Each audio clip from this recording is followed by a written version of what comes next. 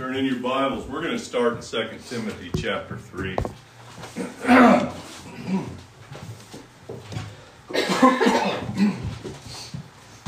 I took a little break from 1 Corinthians today. And apart from continually sharing the message of the gospel,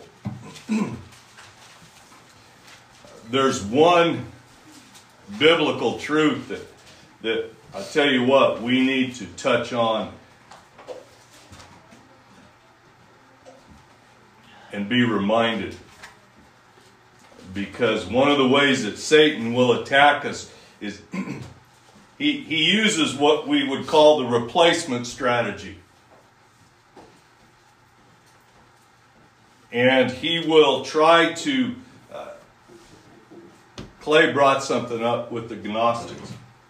They tried to replace, they tried to go into the church at Colossae and other churches. The church at Galatia was the churches of Galatia was the Judaizers, kind of trying to draw them back to the law. And in this case, the Gnostics were trying to replace what Paul had taught them, the sound truth and teaching of the Word of God, with more enlightened ways of thinking. And in reality, there's a verse there that it said, in Clay's Bible says, "Let no man cheat you." Now, another way that is translated, that Greek word can be, "Let no man spoil you with these things." And to cheat is to steal, is it not? It's to rob, it's to take. It's to leave destitute. Spoil does the same thing, but ladies, when we as men leave food out too long, what does it do? Spoils. And what is a byproduct of food spoiling? Stomachache. Yeah. Beside the food poisoning, what else? It stinks.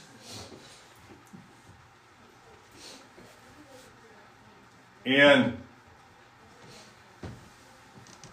Satan wants to replace the Word of God, and he has just inundated Christianity and churches today with all kinds of better ways. And all kinds of programs, and all kinds of... we got more guys writing books today than ever.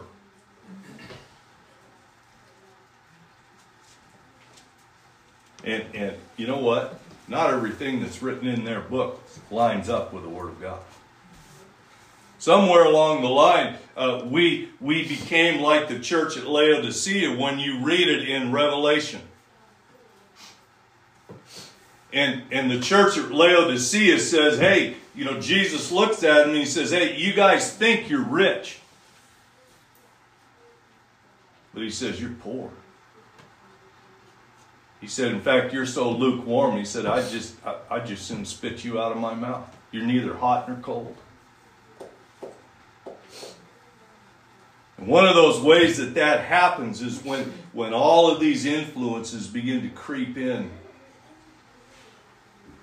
to our local churches. And all of these things creep in, and what does it do? It deters us. We start thinking, boy, I really like this preacher. I really like this book. Listen, I have books.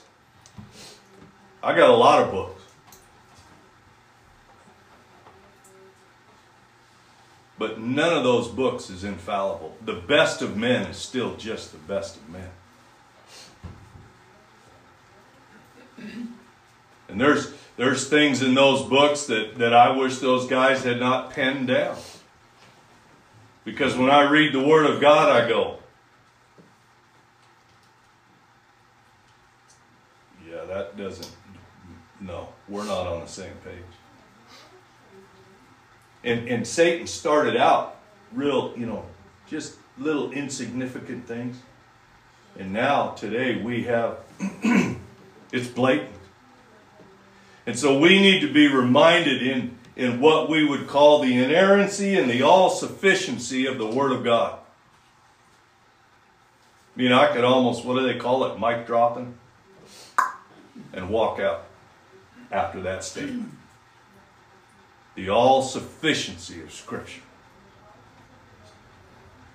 In 2 Timothy chapter 2, of course, Paul is writing to Timothy, who he said was like-minded to Paul in the faith. Paul was his mentor. You could almost say that Paul had said he was my own son, Timothy, that he was like a spiritual father, as it were, not replacing God the Father, but on an earthly sense, a spiritual guide and shepherd and father-like figure to Timothy in Timothy's growth in the ministry.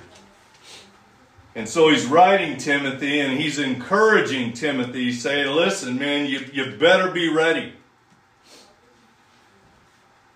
And in chapter 3, verse 1, it says, this know also that in the last days perilous times shall come. Hey, the last days began when the Lord Jesus was on this earth. Okay, he says, and he speaks of the last days. They began. If you want to look at it a certain way, it's kind of like a big umbrella. And to the left, we have, you're starting here, and then you work your way. And as we look at Scripture and we look at what's going on today, we're probably getting toward the end of the last days of the last days. But the Apostle Paul takes verses 1, 2, 3, 4, and 5, and he describes those perilous times. And if you were to look at these verses and you read these verses, you're going to go, oh my. That describes what is happening today. Now, Solomon tells us there's nothing new under the sun in the book of Ecclesiastes. Okay. So this stuff's been going on for a long time, but today, as Satan is kind of given a little more reign, as it were, it is becoming, it's not hid anymore. It's blatant. We're hit with these things at every side. And he ends that in verse 5. He says, having a form of godliness. Boy, if that doesn't describe what's going on today. We do not need Hollywood telling us how to walk as Jesus walked. Okay? We don't need Hollywood telling us. We don't need Washington, D.C. telling us how Christians should be. But that's what's happening today. And he even says in verses 6, 7, 8, and 9, he talks about how these deceivers creep in. Verse 13, but evil men and seducers shall wax worse and worse, deceiving and being deceived. He describes what is going to happen. He describes what is happening today.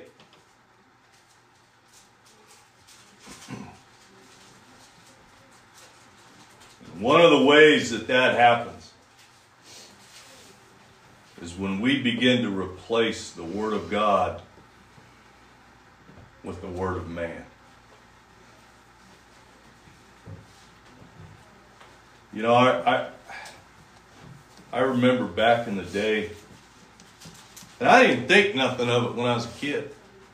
It was on Christian radio, and there was some Christian psychologists on there. And it would just come. My parents listened to the old Christian radio all the time. And I didn't think nothing of it at the time. But it's amazing how that opened the door for today. We have replaced the truths of the Word of God with, I need to go to a counselor, or I need a therapist, or I need this. You see what I'm saying? We are replacing the Word of God. In our eyes and in our minds, it is no longer all sufficient. We got to have more. We need more. Well, you need to go listen to this person. No, you need to get in your Bible and you need to apply the Word of God. You need to ask God to teach you the truths and to open your eyes and open our eyes to the truths of the Word of God and make them a part of us. Kind of like that old cow chewing her cud. What does she do? She eats it. She regurgitates it all day. Hopefully that doesn't make anybody sick, but that's the way we ought to be. Those are the answers. Oh, I just struggle with forgiveness. Well, what does the Bible say? It says forgive even as Christ forgave you. And I'm going to tell you right now, He had a whole lot more to forgive than we'll ever have. Told us to love as Jesus loved. Clay read a verse talking about walking in Him. And then, we see those verses, and then the Word of God is so complete, is that it not only tells us what to do and what to seek, but it tells us how to go about it.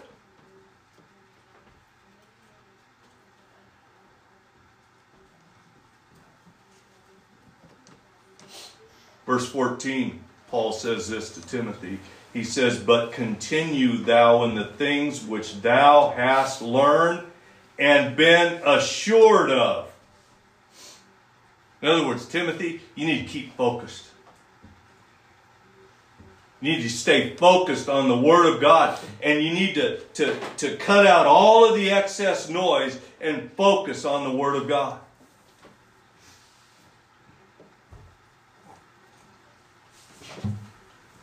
He says you've been taught as a child. He says, and from a child thou hast known the Holy Scriptures.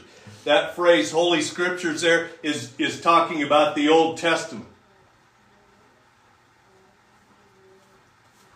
He says you've been trained as a child. He said, stay focused on the Word of God. Don't be distracted. Don't be drawn to the left or to the right. I tell you what, God is going to call fundamentalism on the carpet. Because we have allowed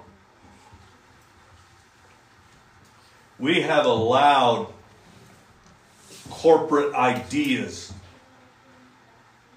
And we have allowed the thinking of this world to slide into the local church. And now we hold more credence to bylaws and constitutions and everything than the Word of God. You want to have bylaws? We want to have bylaws and constitution. I'm going to tell you where you find it. How about Matthew chapter 3, 4, and 5?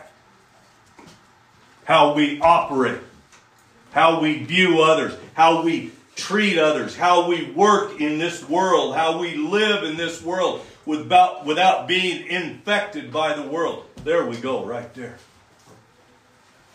We want to see how we want to operate as a local church. How about we take Ephesians chapter 4, and how about we take 1st, 2nd Timothy and Titus and say, right there.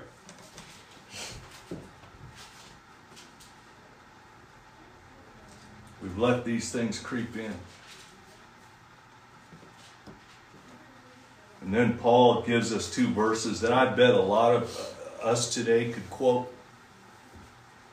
Verse 16, all Scripture is given by inspiration of God and is profitable for doctrine, for reproof, for correction, for instruction in righteousness, that the man of God may be perfect or complete, thoroughly furnished unto all good works.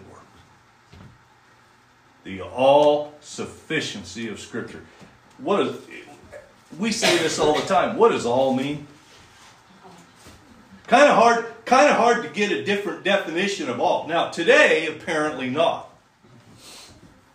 You ever read a Webster's 1828 or an 1848 dictionary? And you read the definition of words that we use today, and then get a new dictionary out like one that was written 10 years ago or 5 years ago?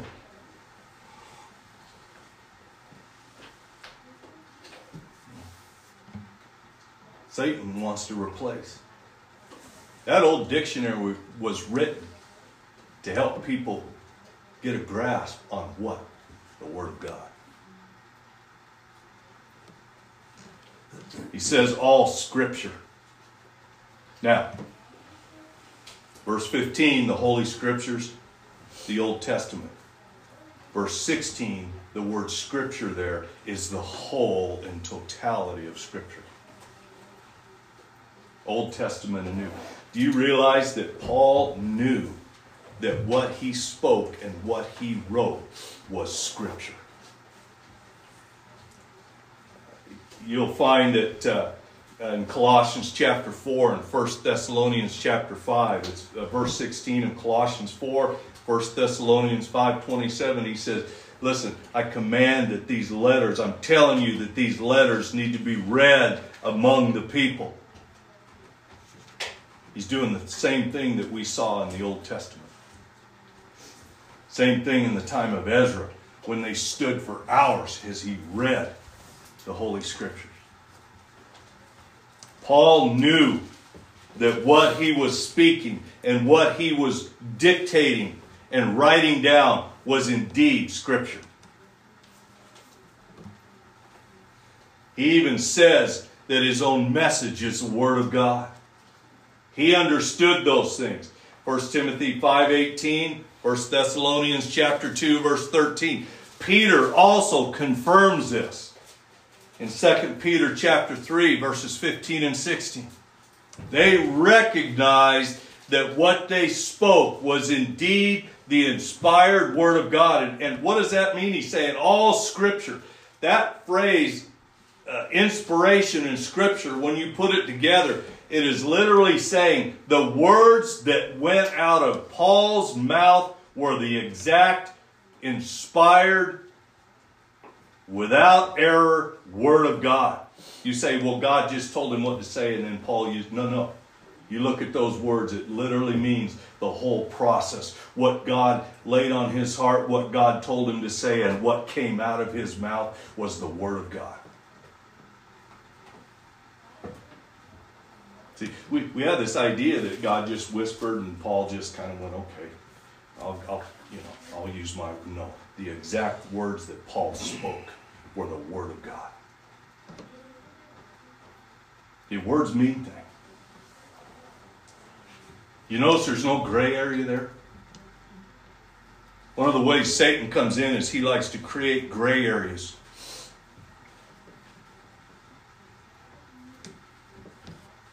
God breathed. I almost had Bo read Psalm 12, verses 6 and 7, where it declares the Word of God to be pure, like silver tried in the furnace of fire 7 times. In other words, when it was done, it was crystal clear without any defilement in it. And that the Psalm 12 also states that it is preserved. And also in Psalm 119, I think verse 87 or 85, it says, forever, O Lord, thy word is settled in heaven. Settled, done, complete.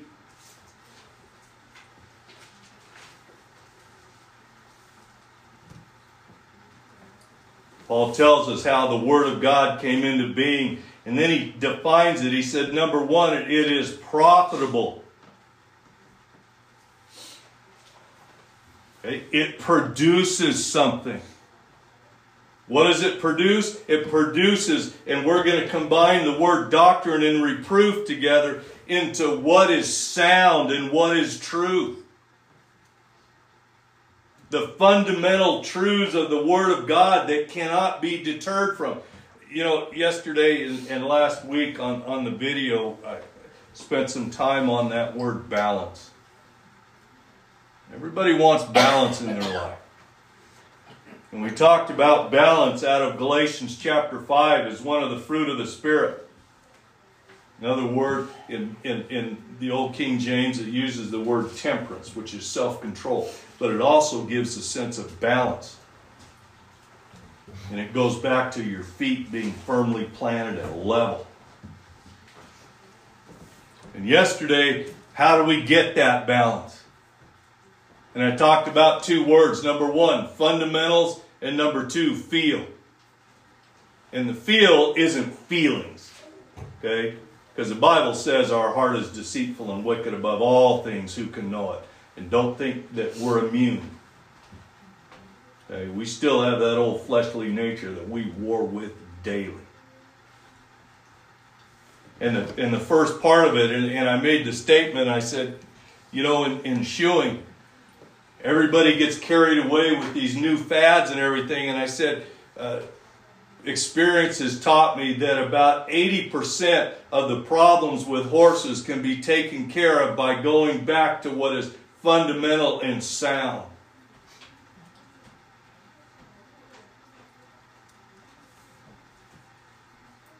And that's what he's talking about here. The fundamental truths of the Word of God. What is truth? Listen, I don't want to hurt anybody's feelings, but the truth of the Word of God is not really concerned about our opinions. God is not going to change His truth because of what we feel or what we like or what we don't like. Because God sees the whole picture and He desires what is best for us. And He wants us to trust Him, and He wants us to take His Word by faith and make it a part of our life and immerse ourselves in it.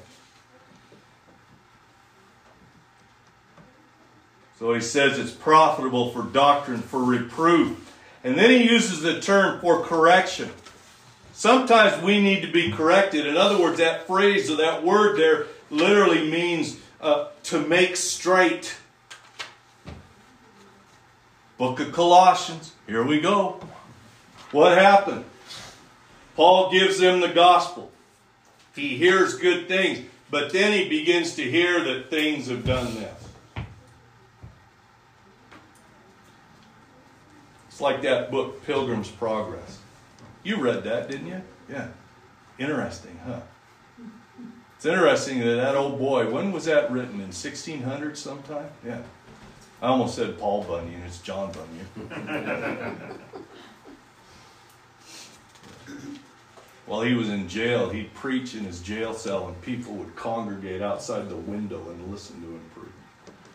And he wrote that. And it talks about, you know, how Christian and whoever was with him at the time, you know, get distracted and go this way or get drawn this way.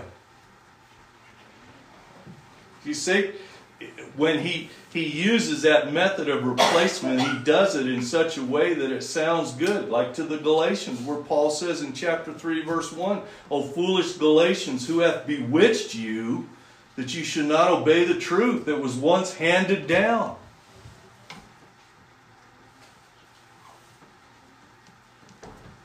See, it's there to help keep us. We talk about it all the time, between the guardrails where it's safe. God's keeping us in a place of safety. I had Bo read Psalm 119, verses 1 through 10, and I love those verses where it says, Oh, that my ways were directed to keep thy statutes, then shall I not be ashamed.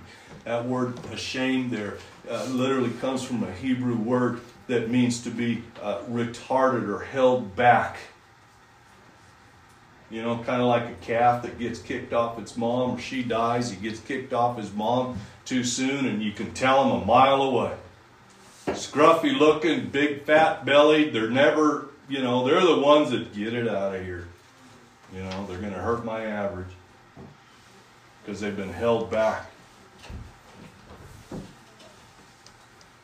then he says, for instruction in righteousness. Again, having to do. We say God is righteous. No, righteousness is defined by who God is. So if we want to understand and be instructed in righteousness, we need to see who God is in the Word. We need to begin to study who Jesus Christ is in the Word of God.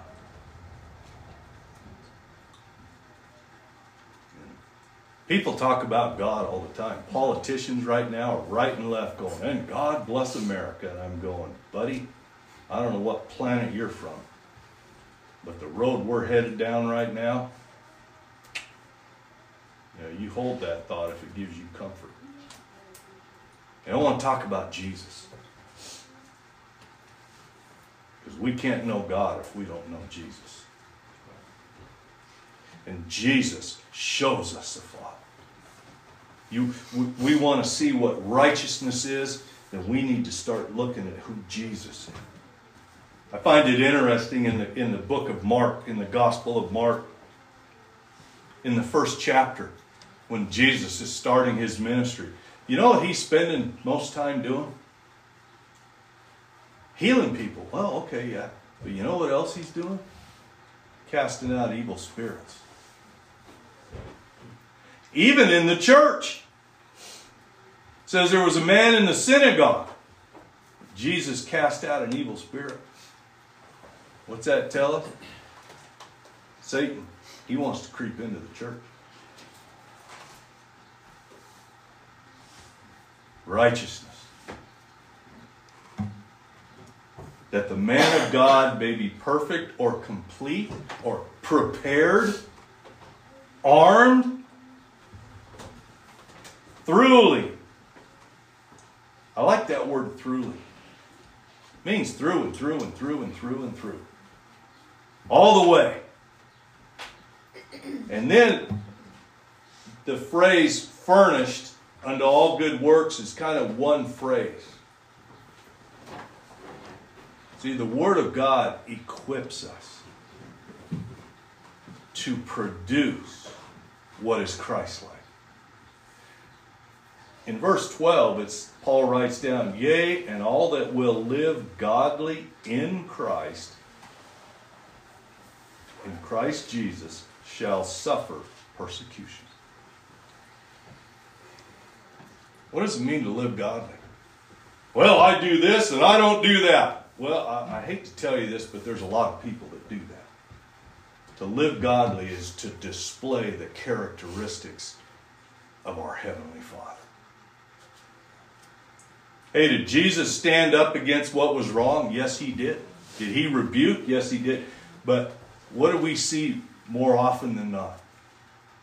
His love for others. Not what the world calls love, but what God calls love. What God shows us is love. Jesus' characteristics, how he lived, they hated him for it.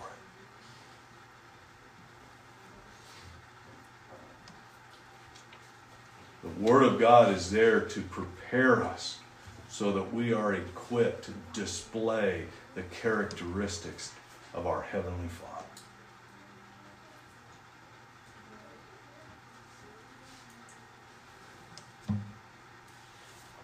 Go to Isaiah 55.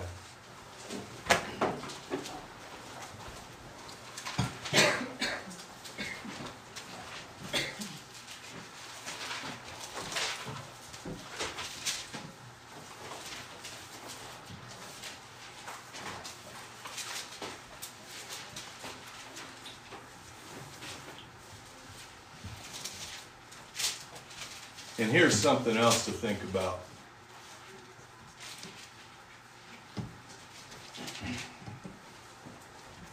When Paul's talking about Scripture and the Word of God, the Word of God always defines itself, defends itself, and confirms itself. Always. I don't need archaeologists telling me the Word of God is true. I don't need scientists telling me the Word of God is true. The Word of God itself tells me it's true. You know, there's over 332 distinct prophecies regarding the Lord Jesus Christ that he fulfilled in his life that were foretold in the Old Testament. The Word of God always confirms what it is. It doesn't need, what's the deal at the end of the book that tells you where all their sources were? Huh? Index? No, it's another word. Footnotes. No, it's another word. I'll think about 2 o'clock in the morning, y'all are going to get a text. It's this. Concordance. It doesn't need that bibliography, I guess, maybe if that's what it is. There, you lucked out. Your phone's not going to go off this morning or tomorrow morning. The Word of God doesn't need a bibliography.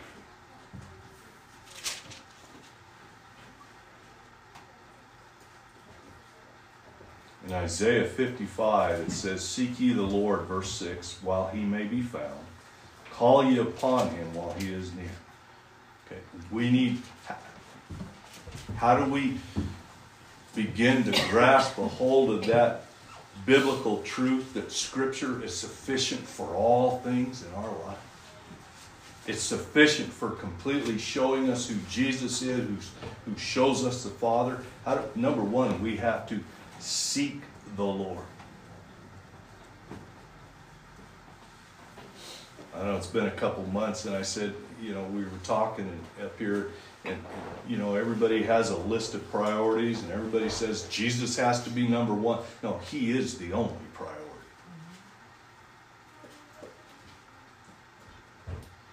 We need to seek him. And then, verse 11, God makes a promise. The book of Romans tells us that God cannot lie. He says, "So shall my word be that goeth forth out of my mouth. It shall not return unto me," what? "Void or empty." God does not waste his words. "But it shall accomplish that which I please." In other words, God's word is going to work. It's going to do what he said. You want to grow in the Bible says, the grace and knowledge of the Lord Jesus Christ, then you start to seek him in this book.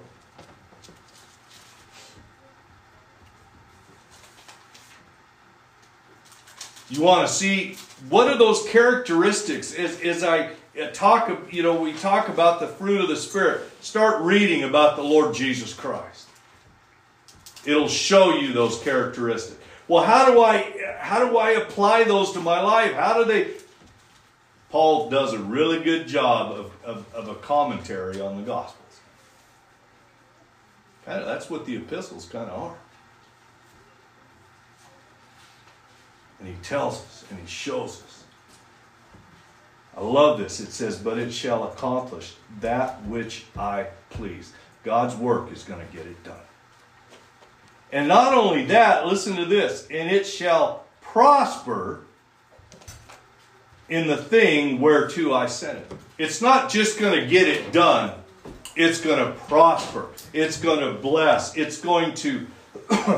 that Hebrew word there literally means to push forward or to go forth mightily. I'm reminded of Romans chapter 1, "For I am not ashamed of the gospel of Christ." Why? Because it is the power of God unto salvation.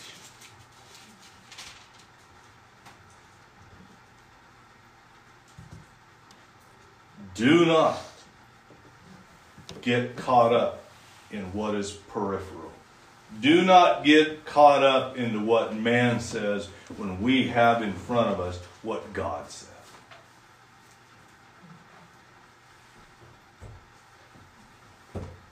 What we do and strive to do here is to do what? Number one, lift up the name of the Lord Jesus Christ.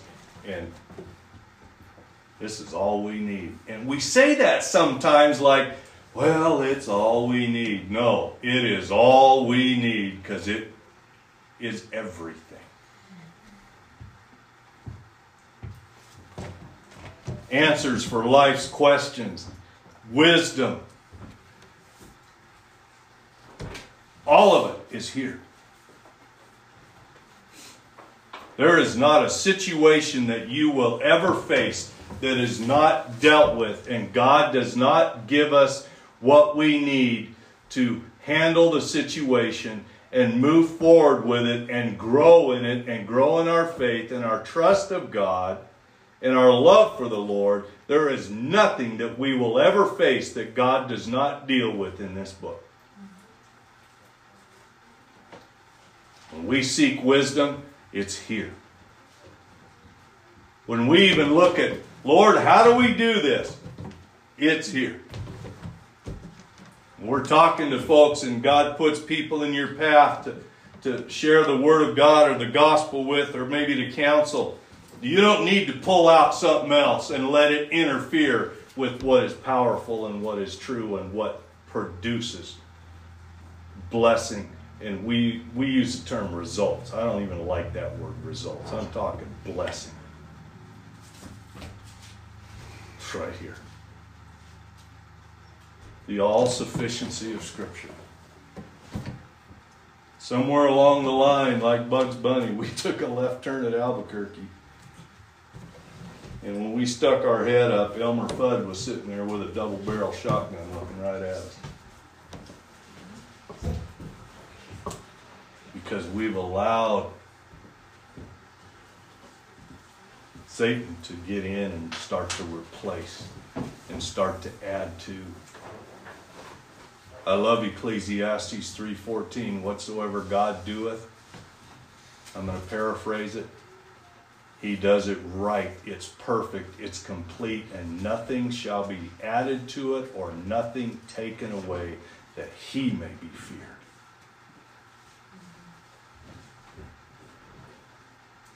We need to be reminded of the all-sufficiency of the Word of God. Let's pray. Father, I thank you this morning for your Word, Lord. And, Father, we even struggle with the words to describe. And we just have to use words like truth and purity. Lord, forgive us for those times that we treat your diamonds as marbles and we just play with them, Father. This truth that is your word, that it is you, Father. Lord, help us to keep our focus and to continue in the things which we have learned and been assured of, Father. Pray, thank you for the Lord Jesus and the cross of Calvary. Pray you watch over us this week, Lord, that we would again seek to immerse ourselves in the Word of God, and that it would become a part of us, Father. In Jesus' name, amen.